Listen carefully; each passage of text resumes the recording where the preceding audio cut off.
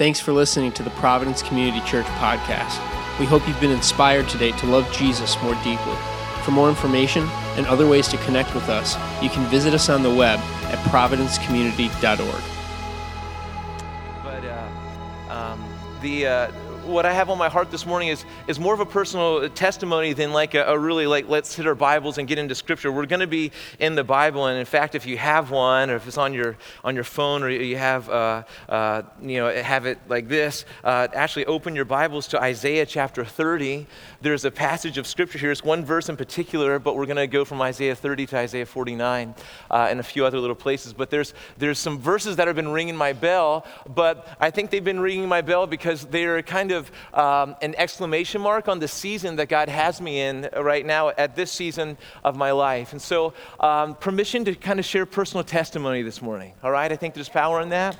I want to let you know that I've been the pastor at Providence now since the very beginning. It's been about 11 and a half years, and I'm having the best time of my life. I'm enjoying you guys, and I'm enjoying my family, and I'm enjoying just life in general more than I ever have.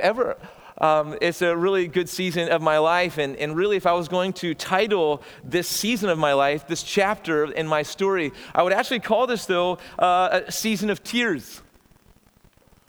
These aren't the tears of mourning or tears of loss or tears of pain or tears of sorrow. These are tears of reacquaintance with the Father. It's hard for me to talk lately about Jesus without starting to lose it emotionally, and so I would call that a good thing. I think we need to lose it emotionally more than we grab a hold of ourselves and hang on there. Because these are tears for me of, they're representative of tears of breakthrough. Sometimes when you're crying, it's not you losing it emotionally and sinning. It's not emotionalism. That's what the Pharisee would say. But sometimes when you're crying, it's what's been holding you back is now coming out. It's actually seeds of breakthrough coming out of your life.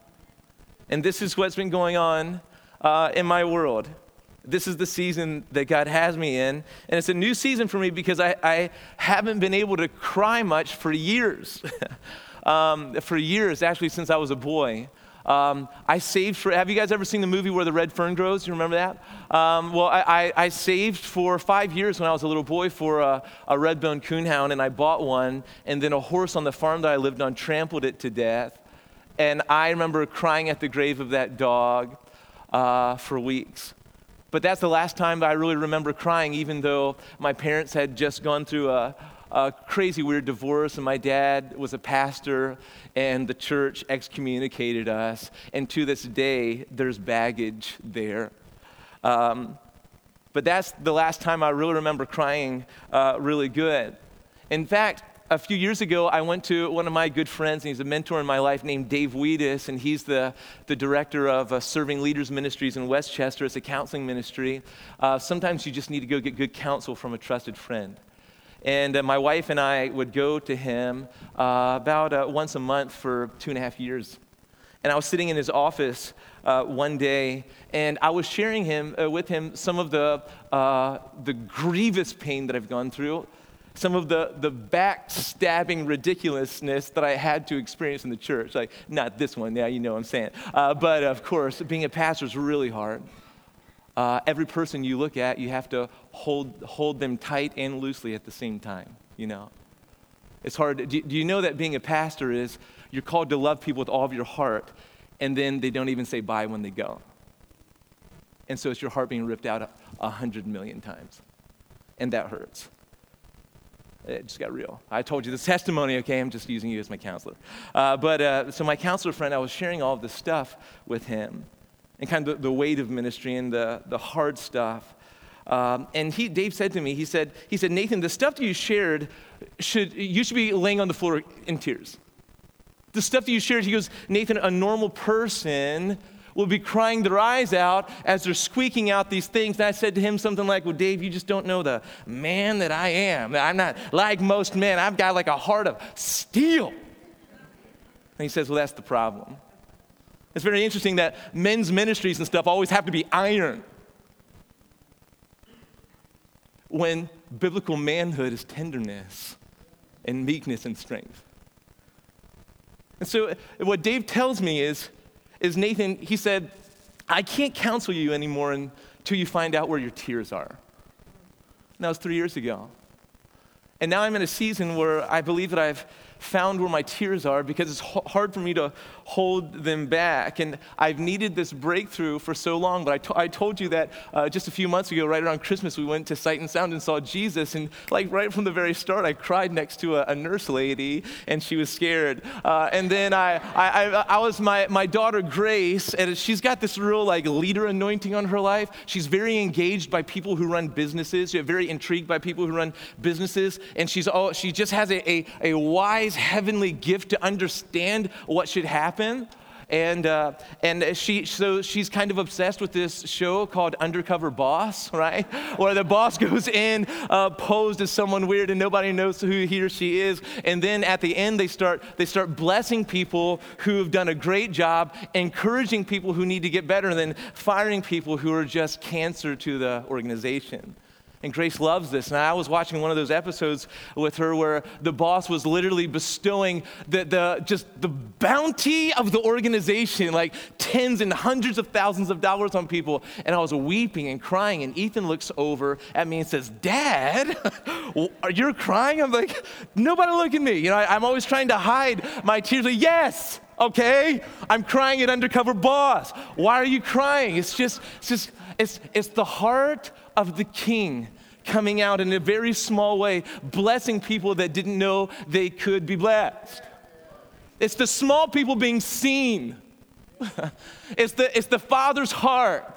And it just mesmerizes me in the weirdest way, how in the church we think that the pitiful is spiritual and not the abundance of the kingdom. We have to get way more acclimated with the heart of the Father. Way more acclimated with the heart of the Father. Dads, none of us would give nothing to our children at Christmas and call that spiritual. But we serve a spiritual religious system that says that. And it's no reason that we're spiritually bankrupt, more bitter than we are blessed in the church today. In my opinion, there's all kinds of problems with the church. There's all kinds of systems failures. There's all kinds of leadership issues. You just Google mega church pastors and you find all kinds of nasty. But in my opinion, the biggest problems aren't the systems and the structures, but that we've left the heart of the gospel. I just think that Holy Spirit can show up in big gatherings and small ones alike, and broken systems and ones that work. And I just want to share with you this morning that God's led me to this place where I'm not like a theologian in this area, but I am starting to learn the secret to my tears. And I'm wondering if maybe it would be like a key this morning if I just share my story with you, if I open the scriptures to you, that I've unlocked some of the places in my tears, in my heart, because tears are kind of hidden under the iron, fear-filled places of our souls, and we don't let them out because we're scared, we don't even feel. Some of us, our religiosity, our Phariseeism that we just call Christianity, really what it is we just like to feel good and go to church and sing a hymn, go home and eat something with corn in it. Call it church, but your heart is nowhere near the heart of the Father. Your heart is somewhere outside the courts of the kingdom.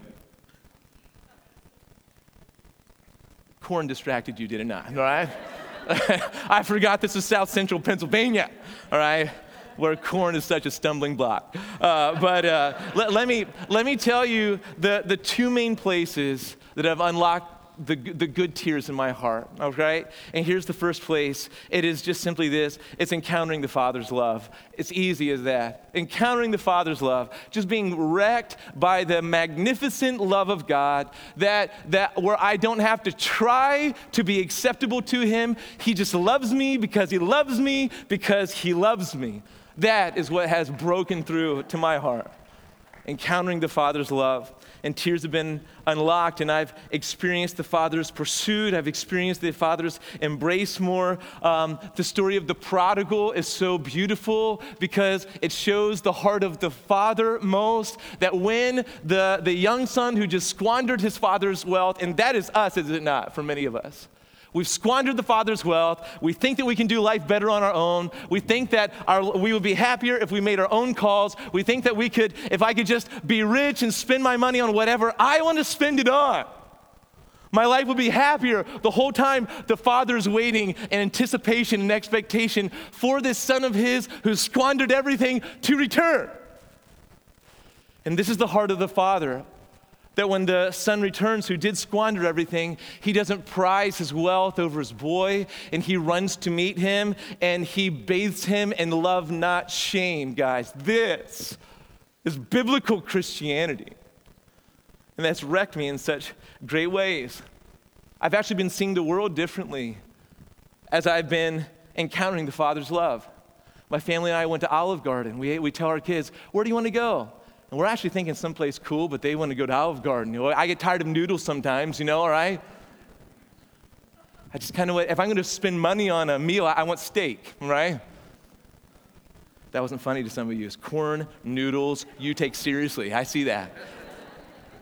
But I remember this guy came to our table. He was just delivering us our drinks to the table, and he was happy. And I just remember looking at him and just getting wrecked because I was feeling otherworldly compassion for a guy that I'd never even seen before. I was just like, and my wife felt it too, and she even kind of put words to it. She was like, oh, wow. The guy's like, here's your water, and he crept off.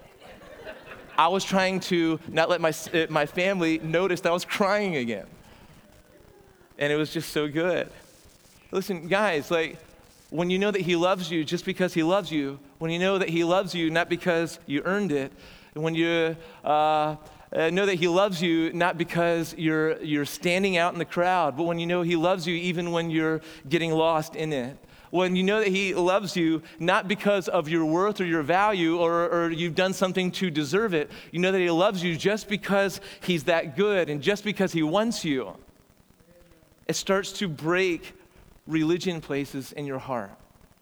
And religion will shout at 1 billion decibels that you have to try hard, that you have to get good, that you have to walk gingerly around the Father because he might be angry today.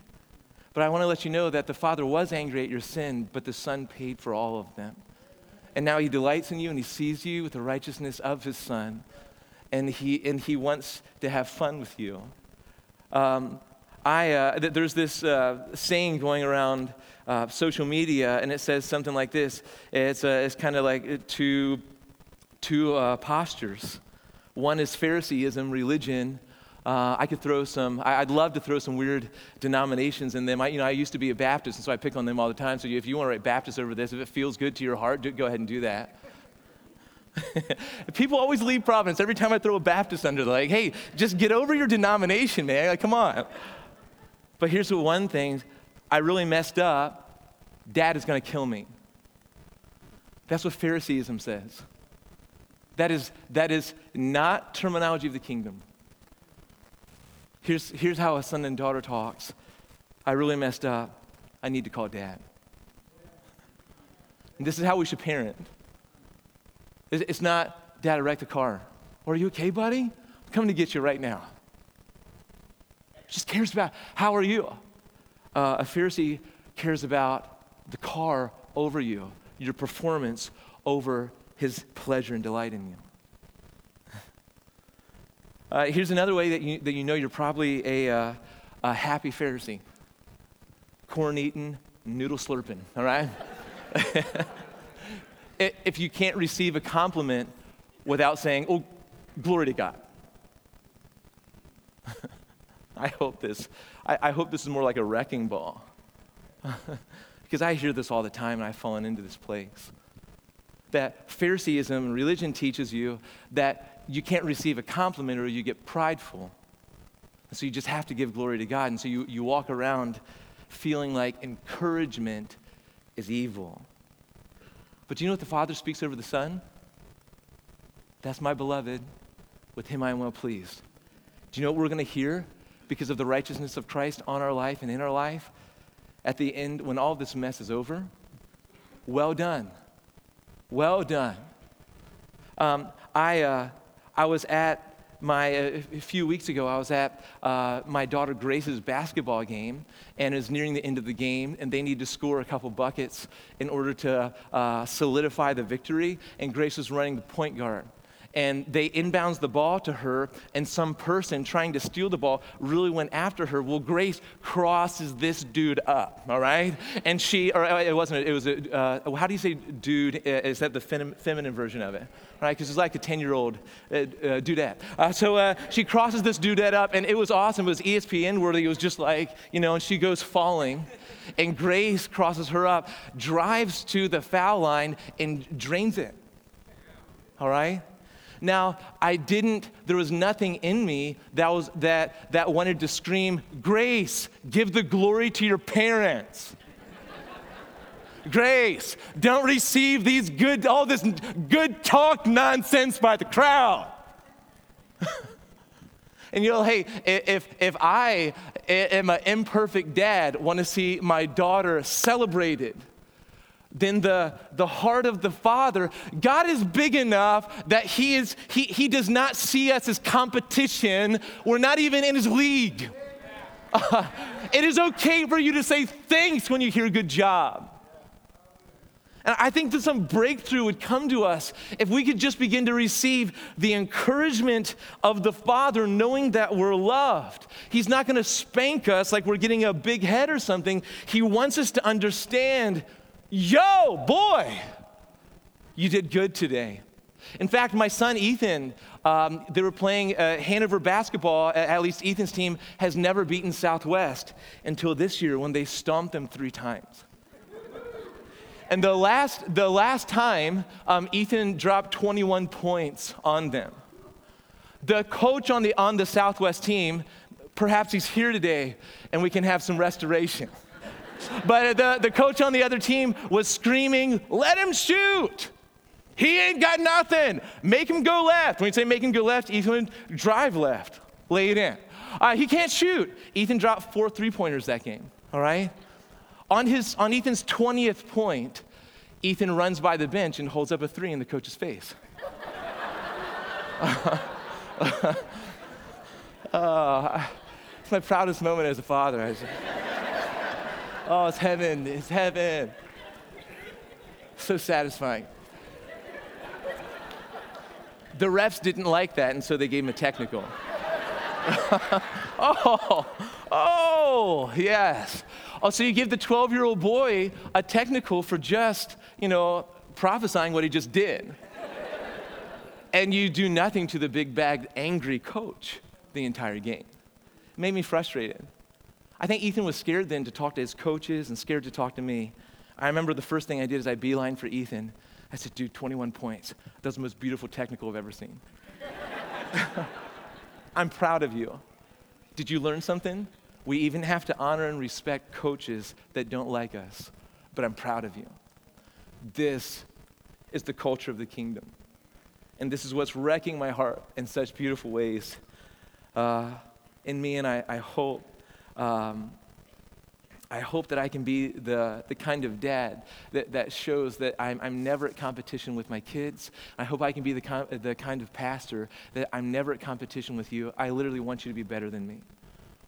I want you to go places and do things that I could never do. And that's how leaders lead in the kingdom. So encountering the Father's love is huge. But here's the other place, and this is what I want to dig into for the next 15 minutes. And this is why you have your Bibles open to Isaiah chapter 30. The other place is where the breakthrough can elude us in the Father's love, because we see our experience of pastors and church and the Bible is all angry God, angry Jesus, and we think of God as judgmental instead of love. And we have to see ourselves through the cross, okay? So it can elude us in the Father's love, but breakthrough can also elude us in another place. And I would say, digging down even deeper, this is a deeper secret to my tears. And here's what it is: it's an ancient door, okay? It's an ancient door. This is not new revelation, all right? This is an ancient door that would give a new blessing in our day if we would walk through it. But this is, here's what it is: it's a posture of repentance. A posture of repentance has unlocked my tears in wonderful ways. Can I say this? Some of your marriages are struggling really, really, really, really bad. And it's because you care more about being right and heard and seen than you do about humbling yourself and taking ownership for your own faults and repenting. Some of you, you spend all kinds of money on all kinds of books and all kinds of seminars and all kinds of whatever you can to try to be heard, be seen, figure this out.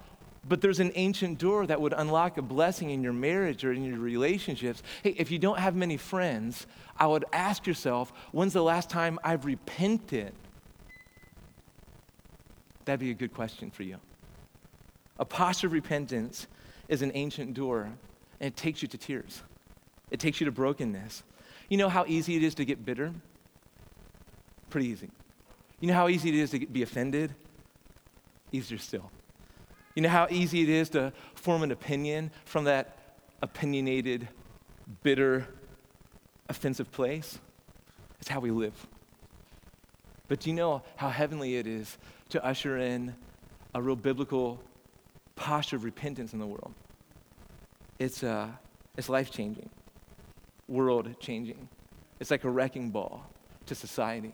It's like a wrecking ball. And instead of screaming at politicians and stuff, I would start modeling repentance and just watch old foundations crumble under that.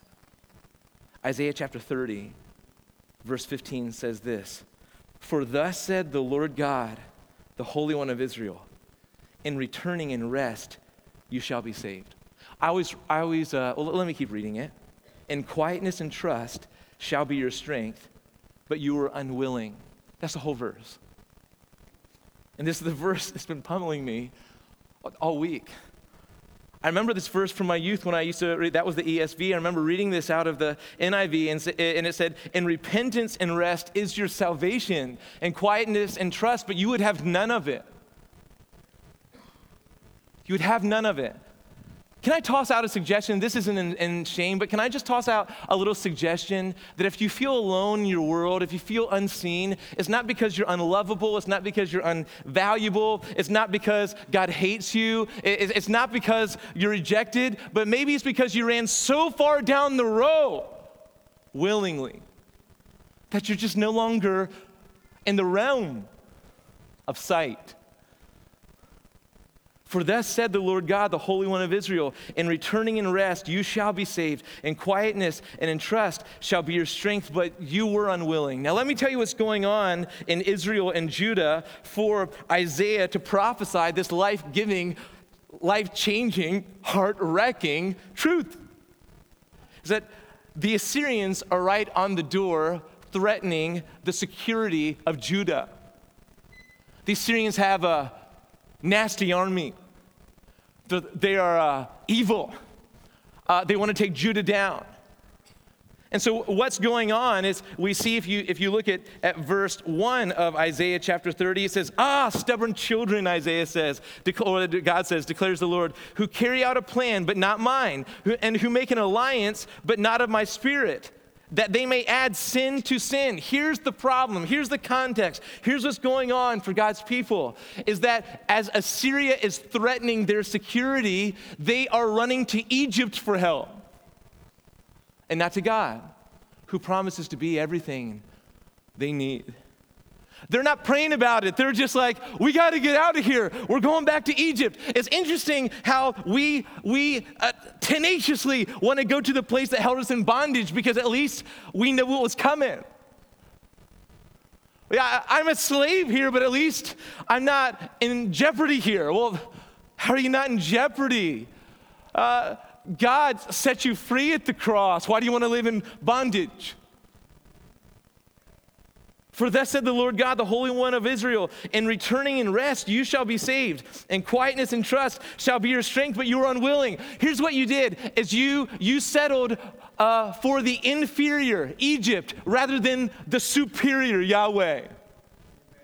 You wanted a second-rate lover.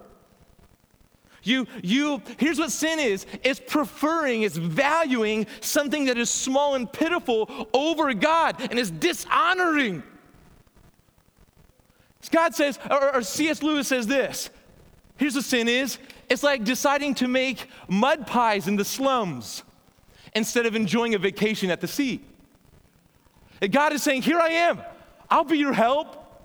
The Assyrians are no match for me, but it's settling for the second rate. I got to go back to Egypt.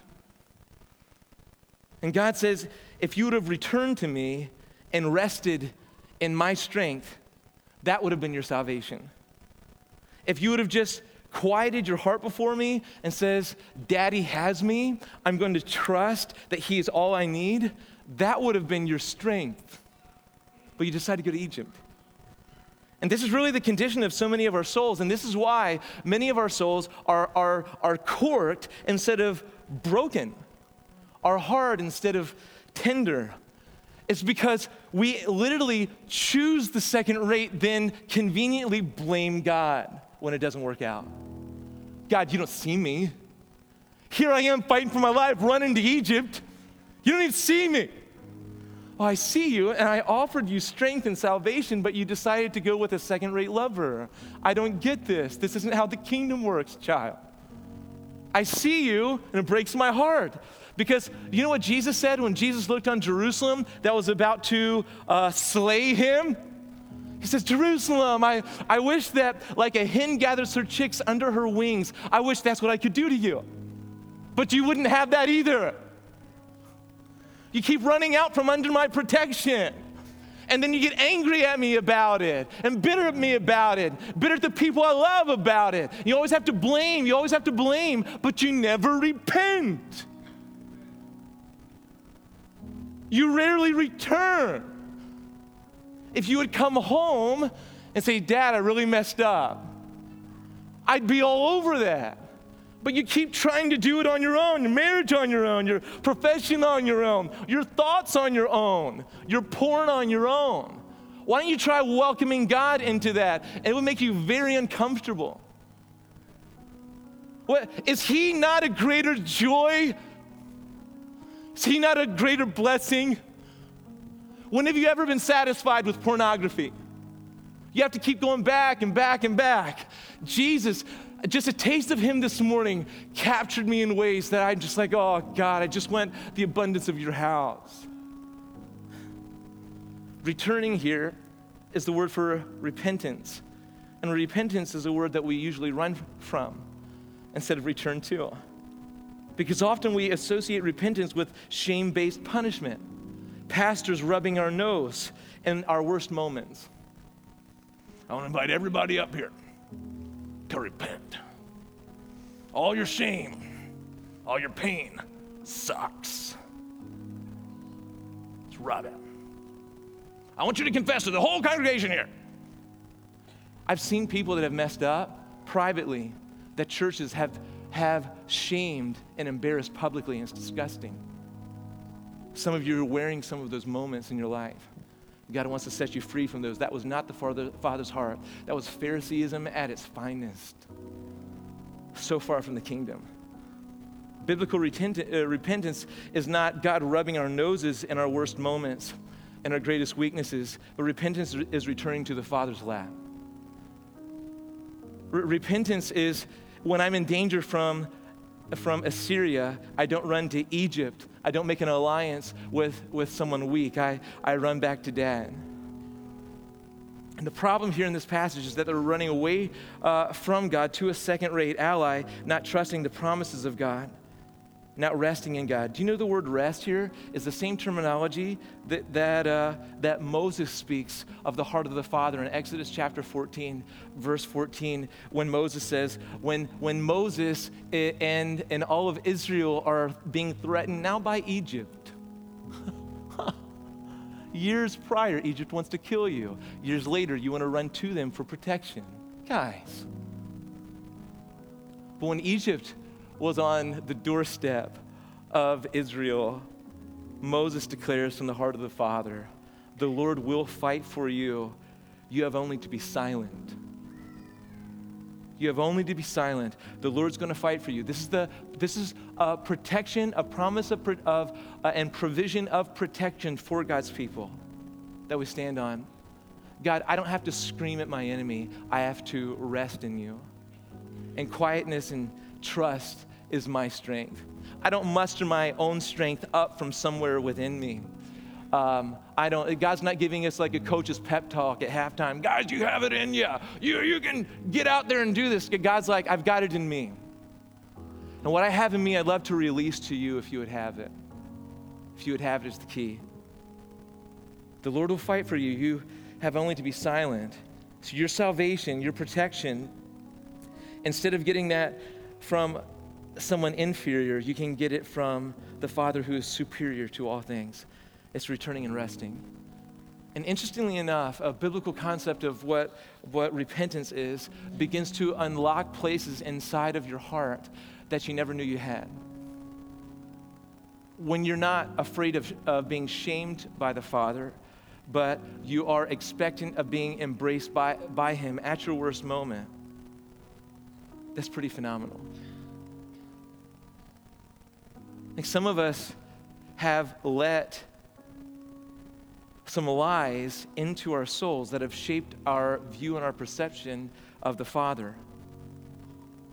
So God, when my parents were getting divorced and you saw me crying in my closet, where in the world were you? Guys, when I was being cheated on, where in the world were you? Guys, or God, when I lost my job and now my family is struggling miserably and I feel like a failure as a father, where in the world are you, God? And we begin to believe lies about God based on the pain that our situation gives to us. I was talking to a friend having like a healing session on a phone with a guy that lives in Alabama. I was telling him about my pain. I was really opening up to him. And he's like, wow. He's like, what do you believe about yourself? What does that pain tell you about you? And I said, well, that I'm a failure, that I'm second rate. He said, let's take it a step further. What does this pain tell you about God? Bursting out of my mouth that He doesn't care. And he says, instead of commiserating with me about that, if you've ever thought the thought that God doesn't care, you have to renounce that as a lie. And so here's what a good friend does. Instead of commiserating, oh yeah, God doesn't care. I can see why you'd feel like that. Oh, let's get around this person. God, you don't care. You haven't seen. You don't know. That guy saw that as a lie, and he said, right now, you repent of that out loud on this phone. You repent of that lie right now. Forever believing that for a moment. And so, man, were the tears coming? Because, guys, repentance over the right things. And I went running back to the Father, and I'm a miserable mess, and he's praying on the other end of the phone. I'm like, Father, because of the situations that you've allowed me to go through, I've actually believed that you don't care, that I'm not seen, that I'm second rate, that I'm junk, that I'm miserable. And I was just pouring out, God, I'm so sorry for ever believing that about you. And he said, now make a true confession. I said, God, I believe that your word says that you do care. I believe that the cross says that you do care. I believe that I once was dead, but now I am alive. I once was an orphan, but now I'm a son. And tears can flow in that place. How many lies have we been believing about our spouses and about our children, about our bosses, about our churches, about pastors in general, about whatever, but about God most importantly? I would encourage you guys, let this ancient door called repentance take you to a place where you begin to repent of false views of God based on present situations and circumstances. Don't find yourself for a moment running to Egypt when the Father says, I've got strength here for you. Strength here for you. Can I tell you here in my last moments that You want to talk about a dose of the Father's heart? We talk about love and God's, love, and He so is, but sometimes the love of the Father compels us. I learned this week about the kind of love that the Father has that doesn't always feel good, but it's very strong. I took my family to an indoor water park. It's called Kalahari. My kids had off school on Thursday. We went to the water park, and we did our things. We went down slides, and I almost lost my life twice. I can't swim well. If you're going to empty me out into 7 feet of water, can you tell me first? All right, so we're doing all this stuff, and then when it was time to go home, the Kalahari had given us these 4 arcade passes that had $25 each on them, and of course, the kids like, we got to hit the arcade, and we're like, against our best judgment. Okay, well, I started setting records on the hoop shoot, all right? I'm not joking. I was setting records. I was like, man, and Ethan, I was like, man, I feel like a man right now. My whole family's gathering around, people, I'm seeing them watch. Tickets are spouting out of that thing like it's a fire hydrant, man. I'm like, Ethan and I decided to go shoot some robots. And Grace and Adrian decided to go do something womanly. I thought Lena was with Adrian, and Adrian thought Lena was with me. Lena's my 6-year-old girl. And we left. Lena all by herself. We were gone for about 20 minutes until we came back together. And I said, where's Lena? Adrian's like, I was going to ask you the same question. We're like, she's gone. We've been gone for 20 minutes. And so as a family, we begin to comb the arcade. The arcade has to be 100 yards long. It's the biggest arcade I've ever seen. And know that Lena's the kind of person, she wouldn't just get lost in her own world. If she was having a problem, we'd hear about it. But there was no cry to hear. And we went through that once, and my heart starts beating. And we go through the whole thing as a family, spread out twice. And my heart starts plummeting. And we go through a third time. And now there's a river of lies coming into my mind where the enemy is trying to tell me this is going to be your story. This is going to be your story. You lost your daughter. You know what kind of a man you're going to feel like? You know how you're going to face? How are you going to sleep another night? And all I could say in those moments, I was like, oh God, come on. This is not going to be my story. Oh God. Now we check our kids in and we report this to the authorities, and now the authorities are running around the place with us, and they're on walkie-talkies, and suddenly the head of security comes and says, we're in trouble. And I was like, I was on the verge of tears. I was about to run out into the parking lot. I was about to, I was almost panicking. And then Adrian, I hear my wife screaming, Lena! God, is this happening? Is this happening? It's been a half an hour now that she's been gone. Is this happening? And Adrian declares in the middle of the arcade, you better show up, Jesus. Whoa. And she looks to the main table. And Adrian runs up to this lady standing behind the desk, and she goes, my little girl's been lost for almost a half an hour. She's got olive pants on and brown hair. She's 6 years old. And the girl's like, right, like we've got her like back here. And Adrian busts through the counter and into the office, and Lena's there. Do you know what happens as Lena jumps into mommy's arms? Tears. This is interesting. It blows my mind. When lost are found, tears are present. When a daughter is returned to a family, tears are present. And it's hitting me that some of you don't know how to cry because you don't know how to be found. You don't know how to cry because you don't know what it is to return. You're still lost in your orphanage somewhere, and no one's busted through the room to find you that you know of. But I want to tell you that 2,000 years ago, there was one man who busted into your situation and found you where you are, and man, he's crying to you to come home. He's paid every price that would keep you out of his kingdom. And like a lion, he's after you. He's got a war cry that if you would have ears to hear, it would beat all of your foes. If you jump into his arms, you'd find your tears. We only know what it is to be lost too much. And we don't know what it is to be found and cry. And my wife is over here. She's the one who screamed, Jesus, show up. Hey, do you want to come up here for a second? Can you welcome her up to the front just for a minute? Do you have a microphone for her? Do you have a microphone? Yeah, I wanted Adrian to come up here because do you know that? Hey, hon, how are you? Can you hold this? That's for you. Let's hear it for Adrian one more time. I'm like, okay, yeah. But do you know that part of the Father's heart, part of His image, is stamped on men? You know that? But not all of it. Some of it's stamped on women, right? It's not like men are image bearers and women are second rate. Women are part of the image of God. And some of the things that we see coming out of, do you know that the word ezer, that's like that helpmate to men, that doesn't mean that women are second. It means that they're strong where men are weak. And so here's my pastor. Here's the one who's strong where I'm weak. And so the nurturing and the tenderness, those parts of the heart of God, some of us have never experienced. But I believe that one of the things that God wants us to hear is that voice that when a mother cries for a child, a soul hears. In fact, I've got this one verse right here that says this in Isaiah 49, starting with verse 14. It says, Zion said, the Lord has forsaken me, my Lord has forgotten me. In other words, God's people are saying, I'm forgotten, I'm forsaken, I'm not seen. That's the lie. But then verse 15 says, can a woman, wait a second, Jesus. Can a woman forget her nursing child, that she should have no compassion on the son of her womb? Even these may forget, yet I will not forget you. Behold, I have engraved you on the palms of my hands.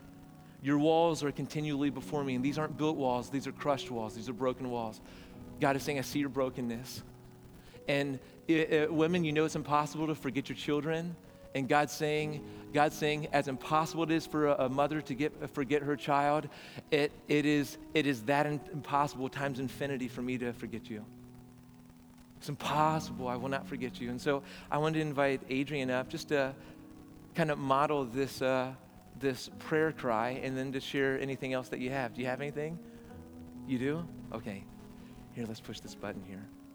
Okay.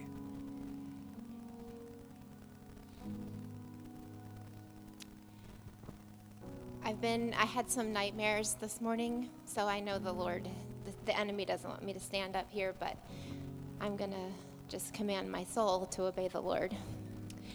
So commanding your soul is just what God has for me to share, that you were made for a purpose, on purpose, and you are not without a purpose. It's time to leave the dead places you have buried and call those dead places in your soul to come alive by the power of Jesus living inside you. Daughter, you are chosen and seen and positioned right where you are to do battle over your soul by simply remembering you're chosen and seen. It's just those two things. He sees you, and He's given us the resurrected power over the graves that we have, that we've just lived in and under. Mm-hmm. That's good. And I don't know, I had this simple song, this simple hymn, praising my Savior all the day long. Just, your story's not finished. Yeah. You're sitting here. It's not finished. You're not dead. He's got more for you. And that's what I think God has for us. That's good. Well, can I ask you, can we just all stand to our feet just for a moment? Can we just stand just as we close out here this morning? And just want to ask that Adrian and I, here's the thing, that Adrian and I are going to hang here till the last person leaves the church. And we want to pray for breakthrough over every marriage that would need prayer. We know how it is to battle it out. And we just want to pray breakthrough in your marriages, but for anybody else too. Can you just maybe put your hands up at your waist even, if that's the best that you can do, just in a receiving posture here. And so God, we just say we want your kingdom to crash on us. We want to tell our soul that you're better than we felt. We want to follow you with everything we've got, God, and we want nothing less than breakthrough in our lives. God, would you come after us like a she lion after her cub? Would you come after us, God? And would you break down walls and barriers and theologies and weird things that we've held on to for decades? And would you, God, I just pray just the peace, just the word of God, just to pierce through some of these dark places. Just a real piercing, double-edged sword of your word, God, just to pierce and let truth follow, God. Let hearts be broken open, I pray, in new, fresh ways, God. Grant us hearts of repentance. Grant us ears to hear the song you would sing over us, and eyes to see the greatness of the Father. God, we bless you, we praise you, and we ask these things now in Jesus' name. Amen. And guys, we're just going to give you